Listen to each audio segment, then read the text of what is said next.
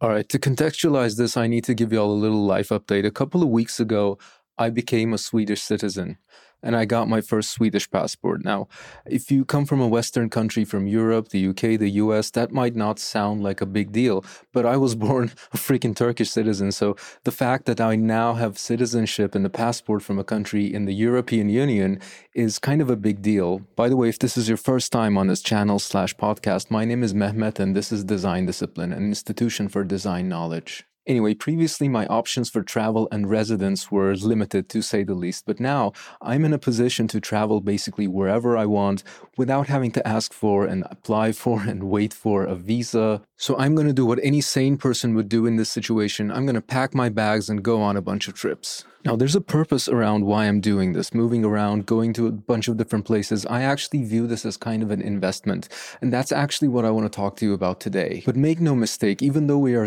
stepping away now a little bit from our usual format, which is kind of the deep dive into ideas and tactics and design and technology, we're not really doing that today, but still, what I'm about to share with you is one of the biggest unlocks that have helped me as a designer. I want to talk to you about certain concepts and ideas that give me tremendous inspiration, tremendous clarity, motivation, confidence as I go about my work every day as a designer, as a creator, as an entrepreneur. First of all, you have to kind of understand that in the context of design discipline, being out there traveling is kind of a limitation. I usually work on these releases, the videos, the articles in my home office. I have my camera, my microphone, everything set up. I have a process dialed in. So making videos, publishing articles while I'm away from all of this is kind of a challenge. But in every challenge, there is an opportunity. By definition, a challenge is something that you have not done before. And if you meet that challenge, you prevail in the face of that challenge, you are unwavering despite the challenge, that is how you grow. That is how you acquire skill. And that's actually also how you get invention and creativity. So I'd like to use this time of traveling around and being away from home as an opportunity instead of a limitation. I'd like to extract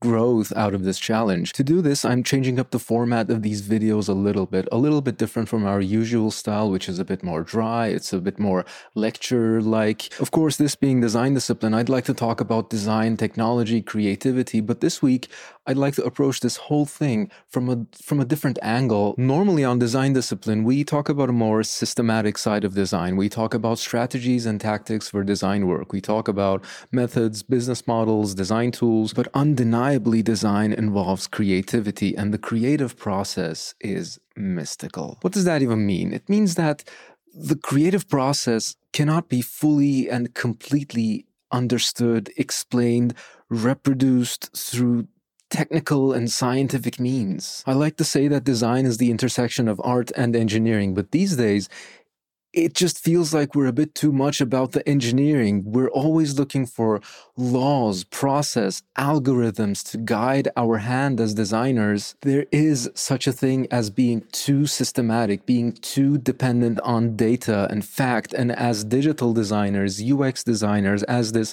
modern breed of designers working with technology, we are guilty of it. Because even for the most technical of designers, it's hard to understate the value of engaging with art, culture, philosophy, spirituality, and I would go as far as to say that this engagement between our work and our culture is where great design comes from. Not good, not decent, great design. This is what I see when I look at the work of great designers, the designers that I admire the most. It's this expression of their culture. I'm a huge fan of Virgil Abloh, who was an icon of culture. His identity as a young black man from Illinois, his training as an engineer and as an architect in Chicago, history of involvement in music, art, fashion, these are the things that made him great because he managed to materialize these experiences, his unique, authentic, personal experiences in his actual designs, in his work. I'm a fan of Swiss design and modernism represented by designers like Josef Müller-Brockmann, Massimo Vignelli, and even though the Swiss typographic style is primarily known as an international style, it's aiming to perhaps transcend culture, transcend language and individualism. The story of Swiss design is actually deeply rooted in the culture and life stories of the people that created it. These were people who experienced the Second World War in the middle of Europe. They experienced great violence, chaos, fascism. They lived in a country with 4 official state languages. Some of them migrated away from the country that they were born in. So even though the style of Swiss design is supposed to be very serious and corporate and technical, it was developed from a place of intense experiences and a very unique culture. And in fact, all of the cold technical execution, the rules, the grid systems, all of that is an expression of that culture. And that's what makes it powerful. Jony Ive, to give a final example, who created the identity, the design language of Apple, he was expressing the culture that gave birth to Apple in his designs. It was literally written on the objects themselves, designed in California. So here's the point in all of this.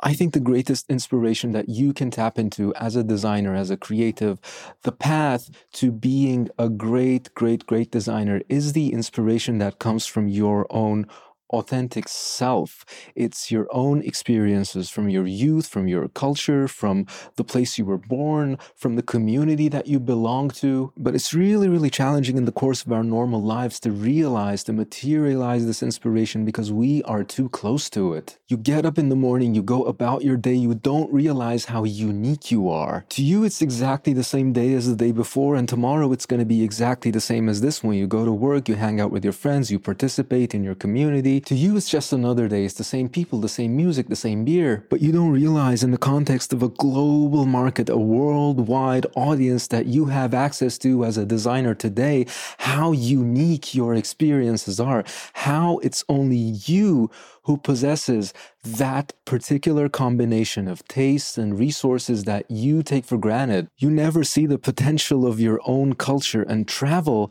is in fact a great way to discover this, to discover yourself, your authentic voice as a creative and as a whole person. Because through travel, by participating directly, you experience the whole range of human culture, and by experiencing the whole range, you become awakened to the possibilities and opportunities of sharing the little slice of it that is you. So traveling to different countries, different communities, it broadens your perception. It gives you the awareness of how diverse it is out there. But we don't only go broad when we travel, we also go deep, because when you're away from home, it sharpens your senses. You not only connect to a broader range, a more diverse range of experiences, but you actually have a deeper connection to those things around you. You're noticing things, paying attention, fully engaging with your surroundings, and this actually is a biological response. It's a matter of survival.